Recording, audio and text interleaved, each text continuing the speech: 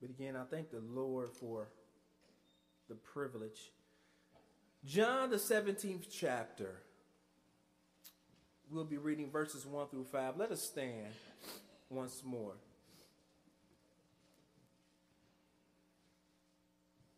For the reading of God's word.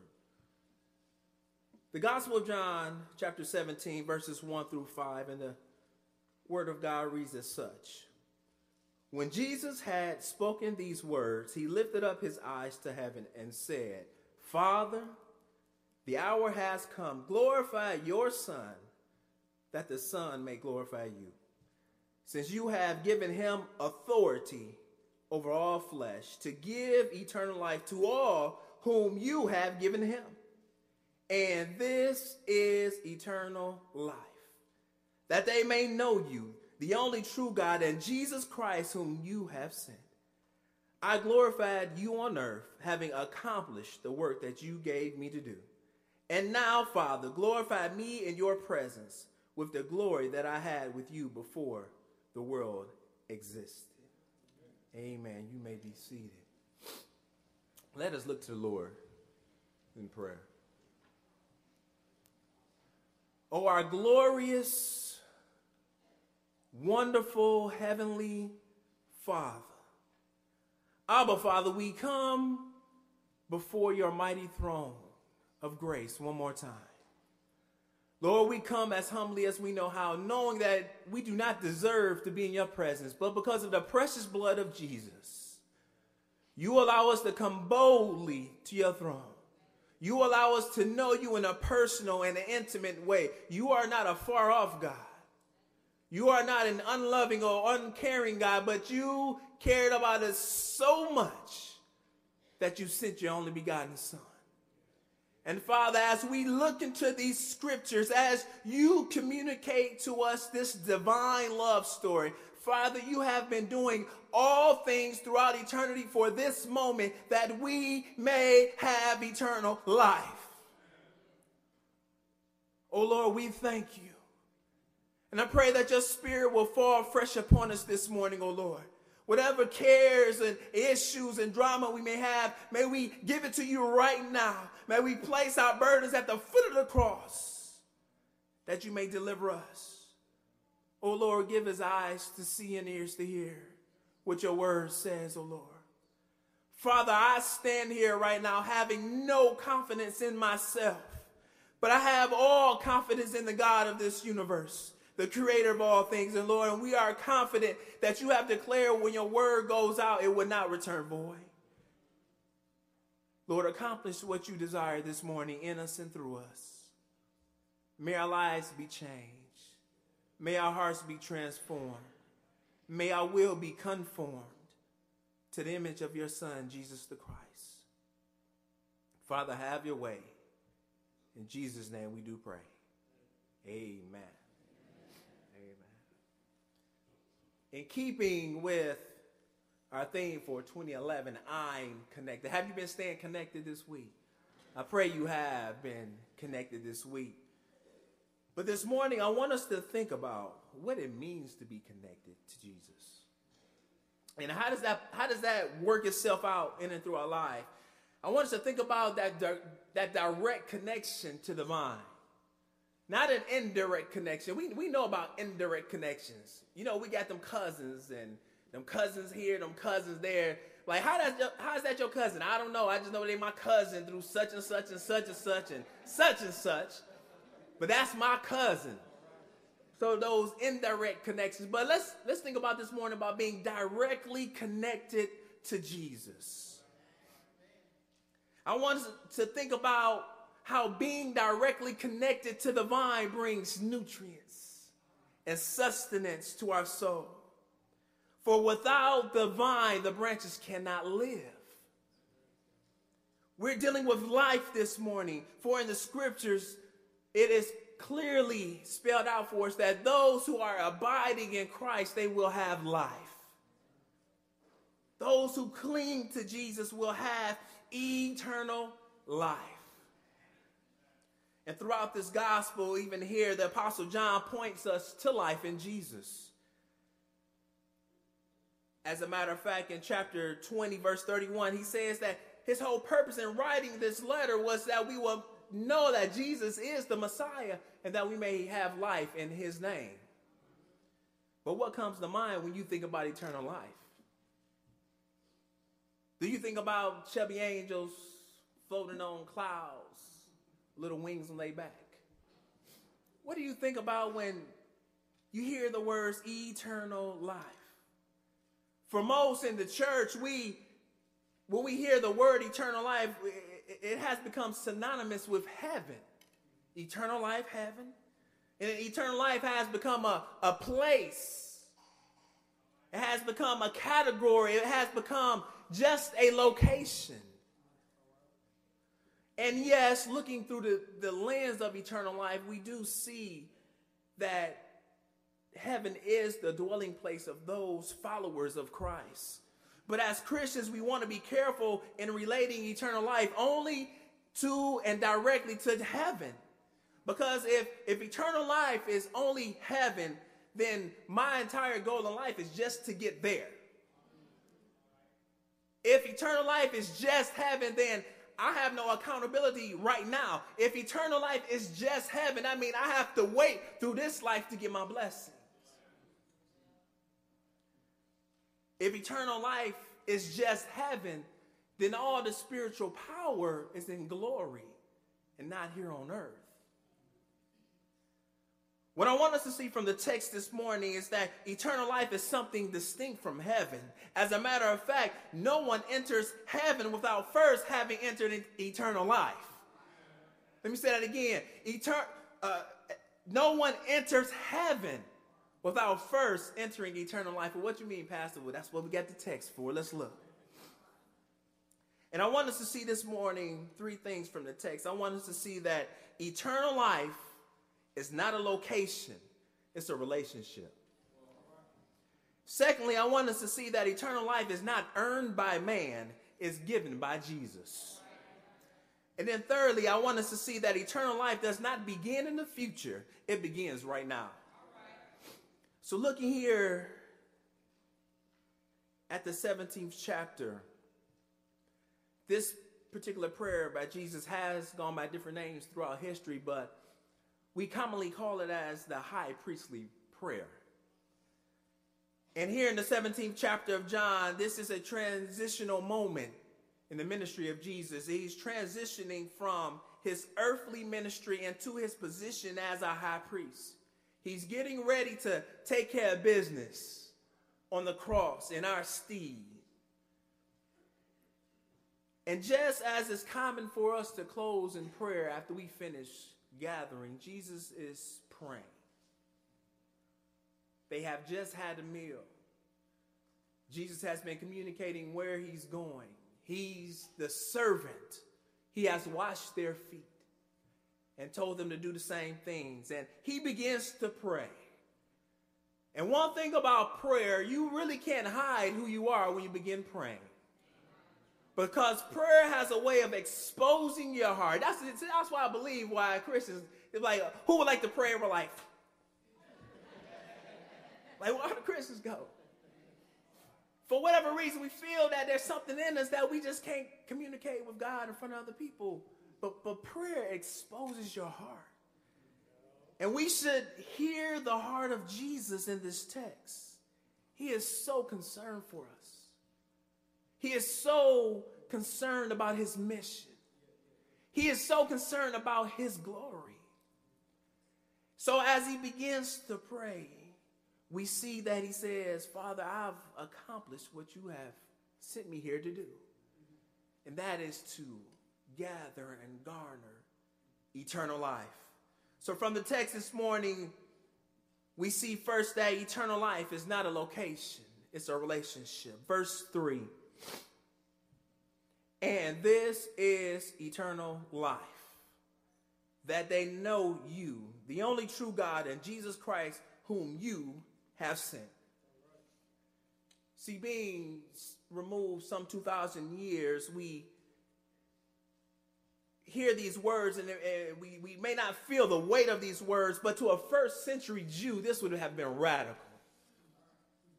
This would have been radical because most times when the Bible talks about knowledge, it's talking about a close, a intimate, a personal relationship. But the religious community at the time had placed God at a distance. Jews no longer seen God as a personal savior. They seen him as someone lofty and high up that you really couldn't get to. Matter of fact, they didn't even say his name out of fear of blasphemy. But Jesus reveals that we can know the Father in an intimate and personal way. Eternal life is entering into a divine relationship with the one and only King of the universe. A uniting, a joining, a merger of our lives into his, that we may know him. This word know in the text is translated from the Greek word gnosko, which means to know experientially or intimately. Know an active, intimate, growing relationship. And I believe what Jesus is communicating here in the text, to know God, to know him the same way that Adam and Eve knew him in the garden before sin. It was a relationship like none other, a pure relationship, a holy relationship, a single relationship. When the text says, and Adam and Eve stood before God naked, it's not just they ain't had no clothes on, it was they were exposed, transparent before God without shame. Because no sin had entered in. That is the relationship that Jesus is communicating. And for us, think about our relationships. Think about how we yearn for a relationship. We yearn to be connected. We yearn to be known. We yearn to be seen. We yearn to be loved. So much so that we will connect ourselves with the wrong people just to say we have somebody. Just to say I got a boo.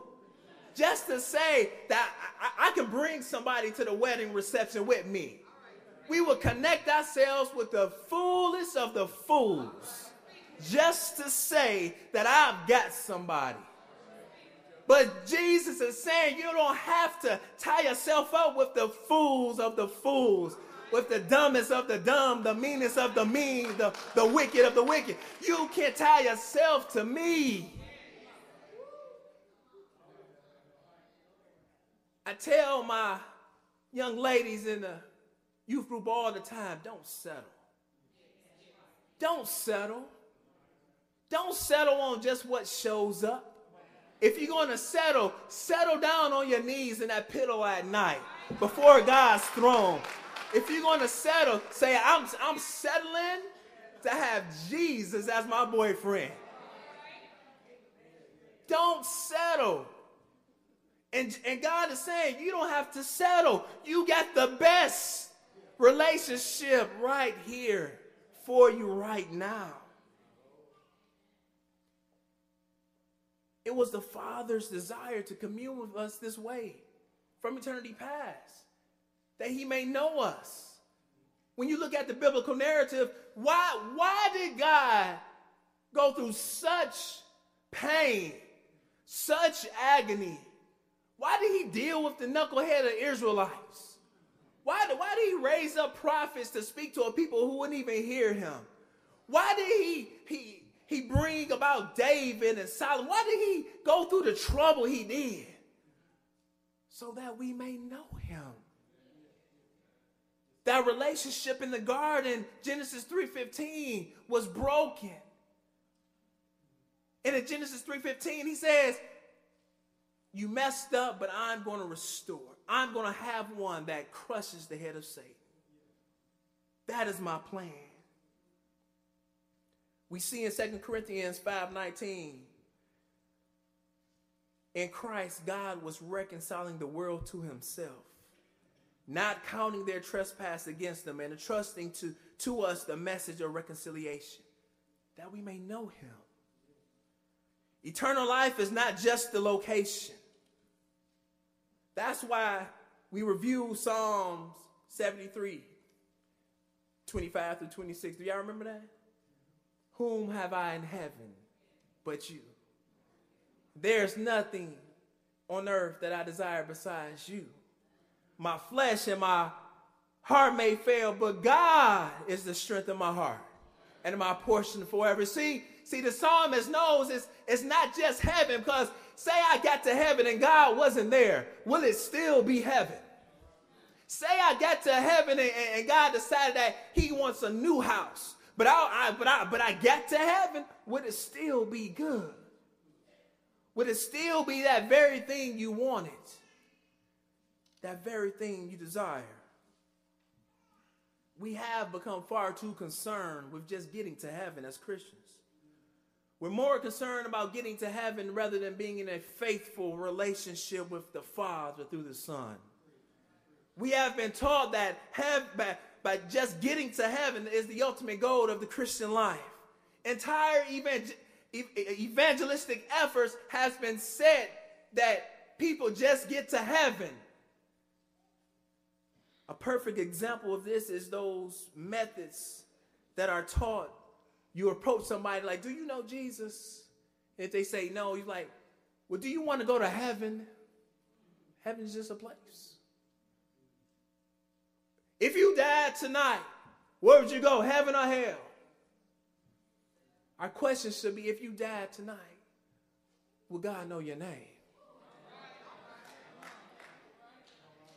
Do you know Jesus? Do you want to get to know him? It's this type of teaching that leads us into thinking that eternal life is more of a possession than anything else. When we only want the place and not the God who rules the place, then eternal life becomes a possession that I can put in my pocket and walk away from and only return to when I need it. This is the reason why I believe so many people make professions of faith but display no outward appearance of salvation. This is why so many young people graduate from high school, go off to college, and go buck wild, and we don't see them again. Because someone scared them to say, well, I just want to go to heaven. I wonder right now how many young people are saying to themselves, I can't wait till I get 18. I ain't coming back to this board no more. Mama ain't going to be waking me up. I ain't going to Bible study. I'm going to sleep in every Sunday. We laugh because we know it's true.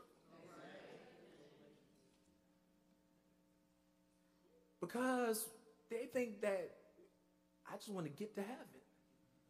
Forget about having a relationship with this God who owns heaven. Maybe little Jill and Johnny haven't really gotten off track. Maybe they was never on the right track in the first place because they just wanted fire insurance.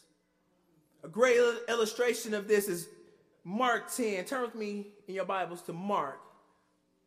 Matthew, Mark, Luke, John.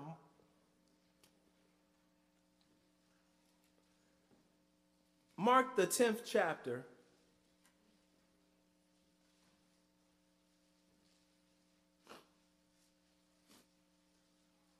And the 17th verse. An excellent example of this. Mark the 10th chapter, verse 17. The story of the rich young ruler. This is Jesus. He was going out. And as he, Jesus, was setting out on his journey, a man ran up and knelt before him and asked him, good teacher, what must I do to inherit eternal life? I want this thing you got, Jesus, that you've been telling people they can get from you. And Jesus said to him, why do you call me good? No one is good except God alone. You know the commandments. Do not murder. Do not commit adultery. Do not steal. Do not bear false witness. Do not defraud. Honor your father and mother.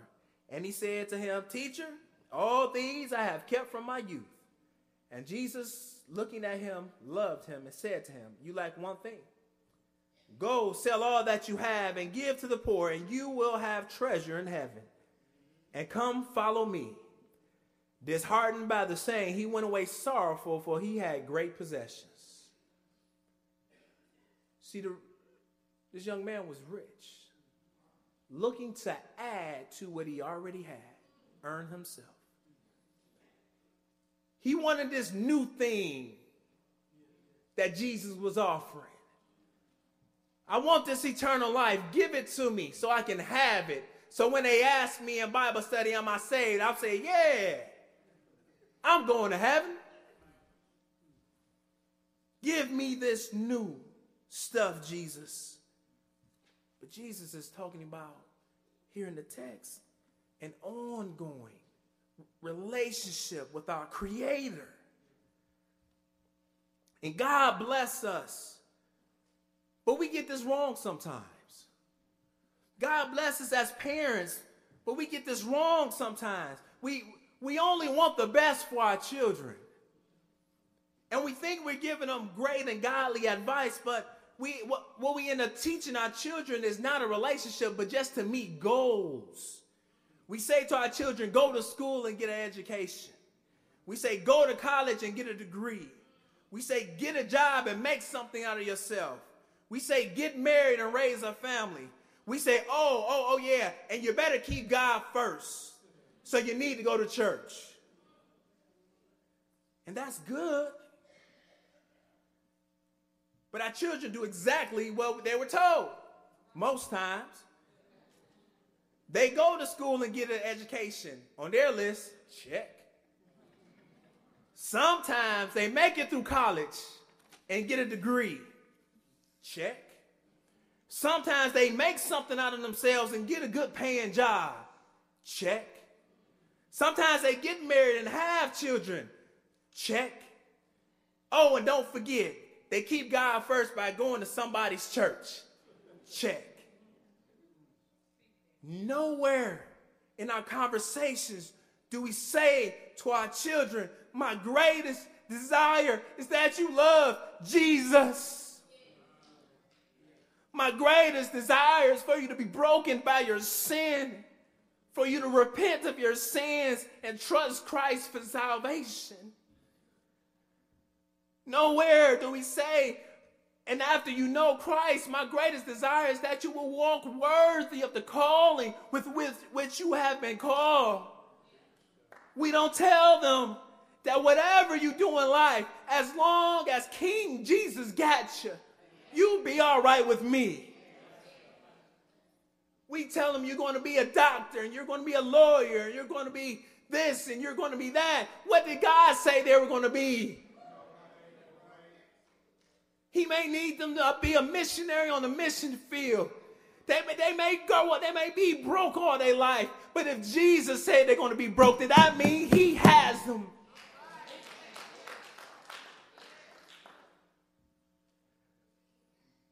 My heart longs for the day that my children say, Daddy, I want to be a follower of Christ. My heart longs for the day to see my children receive Jesus. As parents, we need to communicate that. We have their best interests at heart, but understand, no matter how much we love our children, no matter how much we care about our children, God loves them more. And he can do a better job at taking care of them than I could ever. Trust him. Eternal life is not just a place. It's a relationship. Commune with the Father today. The text this morning tells us that eternal life is not a location, it's a relationship. But secondly, eternal life is not earned by man. It's given by Jesus. Let's back up verse 1. Jesus says, Father, the hour has come. Glorify your Son, that the Son may glorify you. Now watch this. Since you have given him authority, Jesus, over all flesh to give eternal life to all whom you have given him.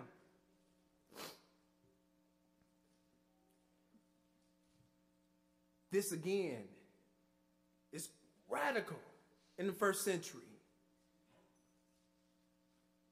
Radical because Jews believed that since they were born a Jew. They was good. They didn't need to really do anything, but because their father was Abraham, they were going to heaven. But Jesus makes it plain that he's the one who gives eternal life. Why? Because he is the only one with the proper authority. He's the one with the proper endorsement. He's the one with the proper credentials. Eternal life is not inherited. It doesn't come because you were born in a good church-going family. And if you were to ask most churchgoers today if they believe that they could earn their way to heaven, most of us would normally say, nah, I can't earn my way. It's only through Jesus. But then when I have pressed people on that issue and say, well, are you saved? Most times I get the response, I say, are you saved? They say, I go to church. Are you saved? I've been baptized. Are you saved? Oh, yeah, I believe in God. I didn't say if you believe in God. Do you know Jesus? Those are the conversations we have to have. Deep down, for some reason, we do believe that we can earn our salvation. We can achieve it because we do good, because I'm nice.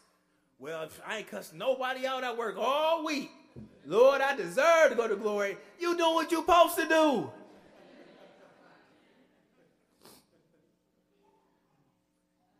What's important here is that we understand we don't earn anything.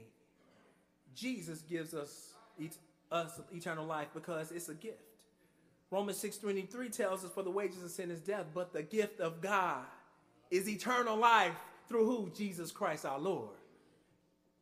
Jesus has the authority to give eternal life because Jesus paid the price for eternal life. He can give it because he bought it. It's his. He owns it. Parents can relate to this one. About their young people, parents have full authority over the refrigerator. Yeah, young people, yeah. Parents have full authority over the refrigerator. Why do parents have full authority over the refrigerator? Because parents go to the grocery store to buy the stuff that goes in the refrigerator. And because they put the stuff in the refrigerator, they have authority over the refrigerator.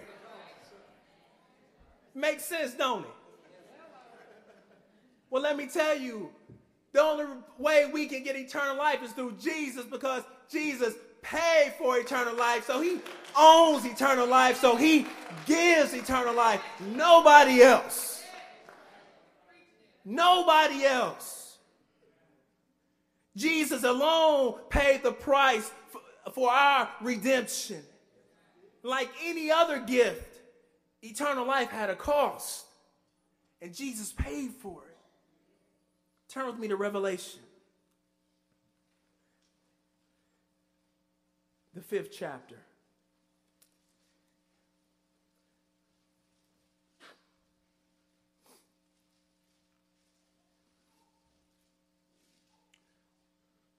In the back of your Bibles, Revelation, the 5th chapter, beginning with verse 9.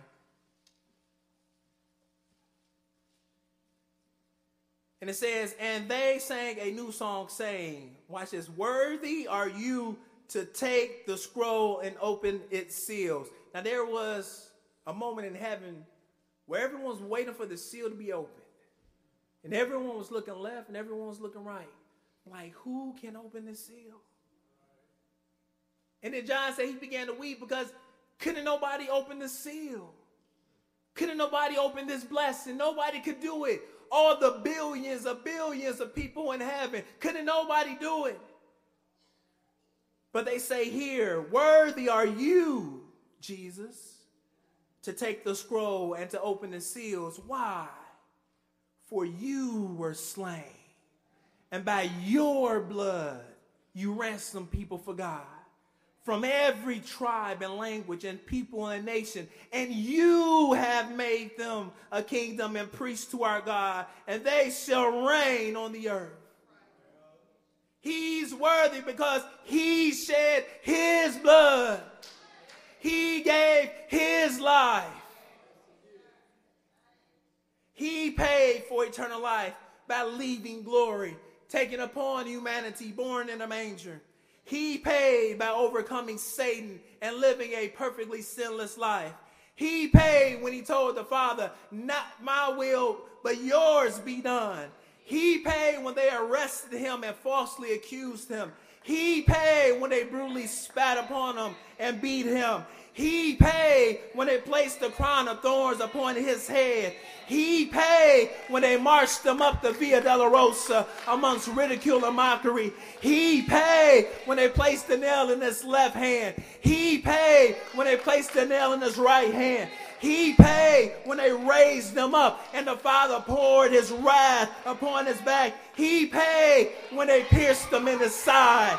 He paid when they placed him in the tomb. There he lay. There he lay for 3 days. But on Sunday morning, was no more pain to be done because the transaction was complete. For he came out of the tomb with that receipt that said paid in full, eternal life. Jesus paid.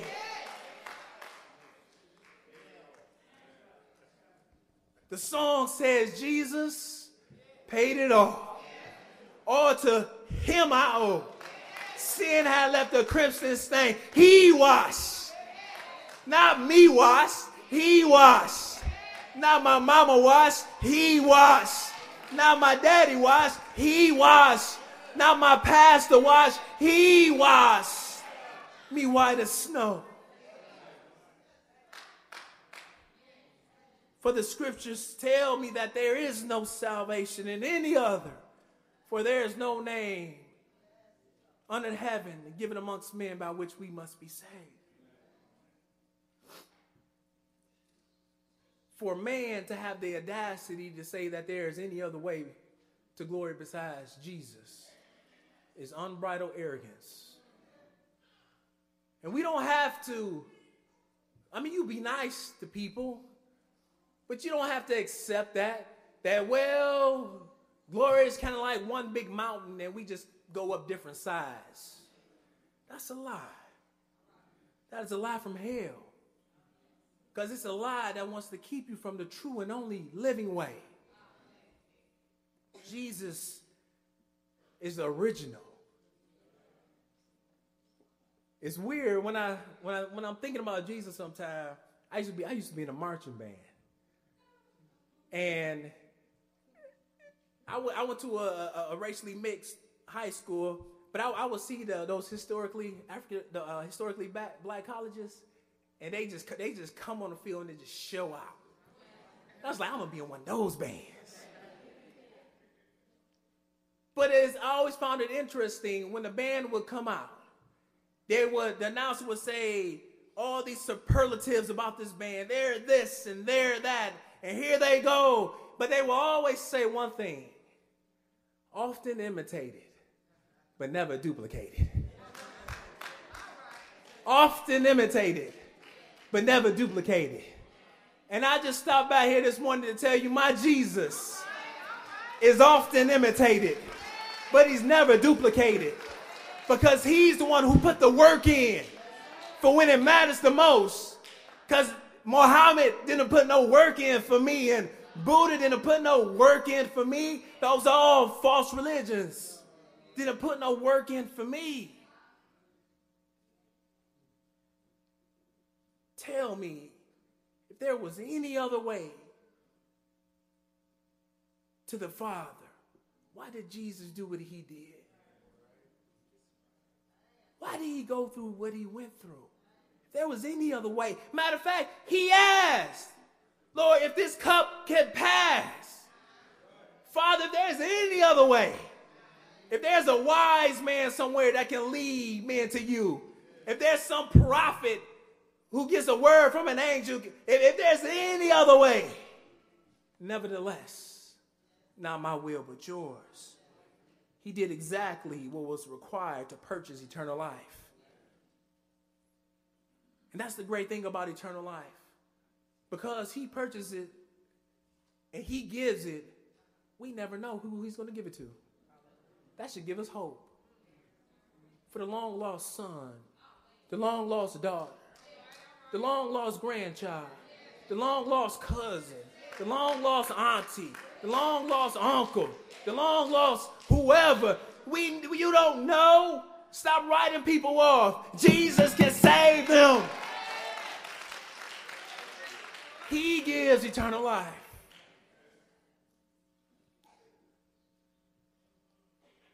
There's one time in my life I wrote somebody off. Young man came to my youth department. Silly young man. He would have a smile on his face. You know, he started early. I got him about 13. He's excited. 14, he's excited. 15, you know how 15, 16 come, they start feeling themselves. Start trying to figure it out on his own. And then he just gone. Just gone. And I remember I would see him in the street sometime in the hood, like, I'll stop and talk to him for a minute, and then I would pull off and, like, man, he not thinking about God. And I remember a few years later when he was about 23, he was shot. And he died. And I went to his funeral, and I was looking at the obituary, and the spirit just pierced me and said, you gave up on him. Don't you know there is no impossible with me? There's no one who's too far gone. There's no one I can't rescue. You stop giving up and you get on your knees for these people that we know need Jesus. And I keep that obituary today to remind myself, never give up on anybody else, because God is able.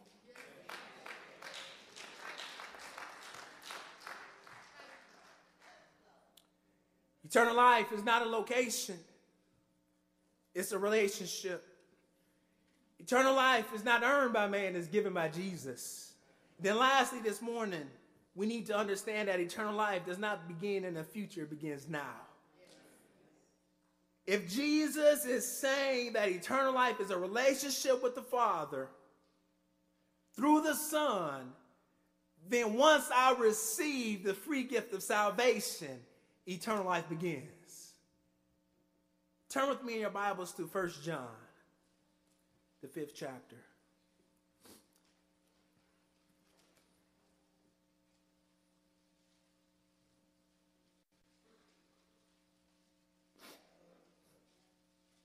First John, the 5th chapter, verses 10 through 12.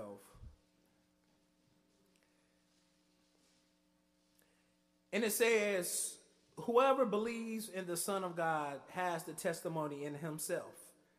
Whoever does not believe God has made him a liar, because he has not believed in the testimony that God has borne concerning his Son. And this is the testimony that God gave us, eternal life. And this life is in his Son. Whoever has the Son has life. Whoever does not have the Son does not have life.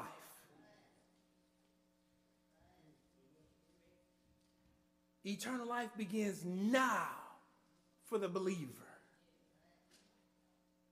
Though we are dead in our trespasses and sin, those in Christ have been made alive to live for him. Our eternal life, this fellowship, our service to God begins now the moment you trust Jesus. Eternal life begins. What are we called to do? 2 Corinthians 5:15 says this, and he died for all, that those who live might no longer live for themselves, but for him who for their sake died and was raised. Eternal life is about living for Jesus. It's about understanding and knowing that he died for me that I may live. Now I'm going to live for him. If you have repented of your sins and received the free gift of salvation, then I encourage you this morning, live. In the scriptures, when someone was encountered by Jesus, their life was changed. I'm reminded of the story of Zacchaeus. He had to see Jesus. He ran up in the tree, and then Jesus came up and said, Zacchaeus, come down because I have to come eat with you. And when he came down, that same Zacchaeus who went up was a different Zacchaeus when he came down. Because he had an encounter with Jesus, and he said, if I've done anything wrong, if I've swindled these people, I give back. And sometimes we have to have that type of encounter with Jesus and say, Lord, I'm not the same person I was yesterday. If I've done anything wrong, forgive me and I will make do. And my life would change. Put off the sins of the world. Don't let these sins entangle you. Don't let these sins get up on your back. See, that's what it means to abide in Christ. I'm not putting on this world because I'm getting my sustenance from Jesus. I don't have to snack on what the junk food this world is serving. I got the full buffet right in front of me, and I'm connected to Jesus. What sin are you dealing with this morning? Put it off. Put on life. Put off the chains of disobedience. Put on obedience. Put off the chains of gossip and put on trust. Put off the chains of deceit and put on truth. Put off the chains of drunkenness and put on sobriety. Put off the chains of adultery and put on commitment. Put off the chains of sexual immorality and put on purity. Let Jesus clothe you in his goodness. There's no need to live under the constant burden of sin. Whom the Son has set free is free indeed.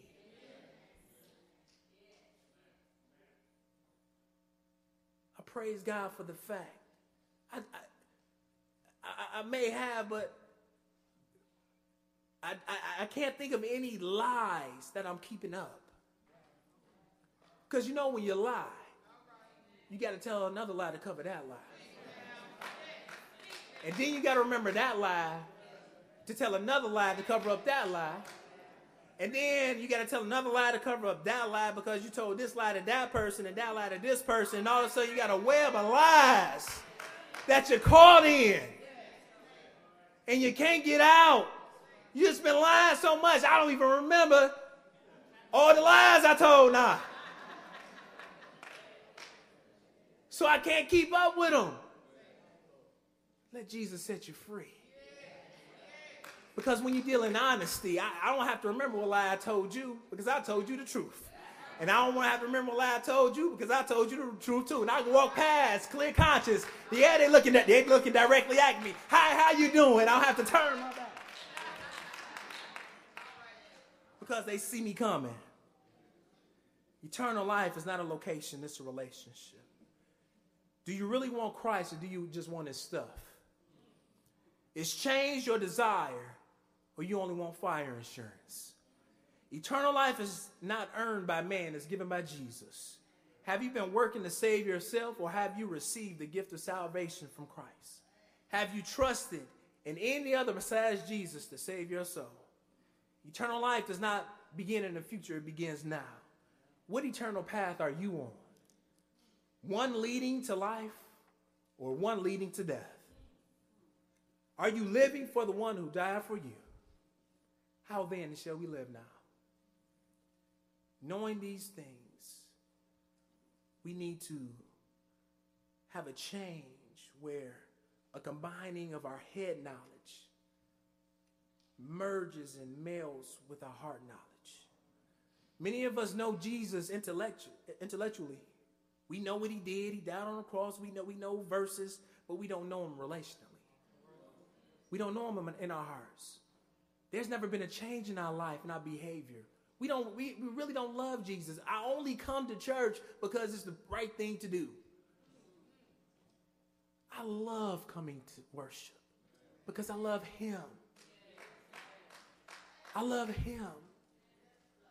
Our minds may be on Jesus, but our hearts are for ourselves. And we say things like, yeah, I know Jesus died on the cross, but I'm just having a little too much fun right now. Yeah, I know Jesus loves me, but young people, I just serve him when I get a little bit older. We see every day. Who says you get older?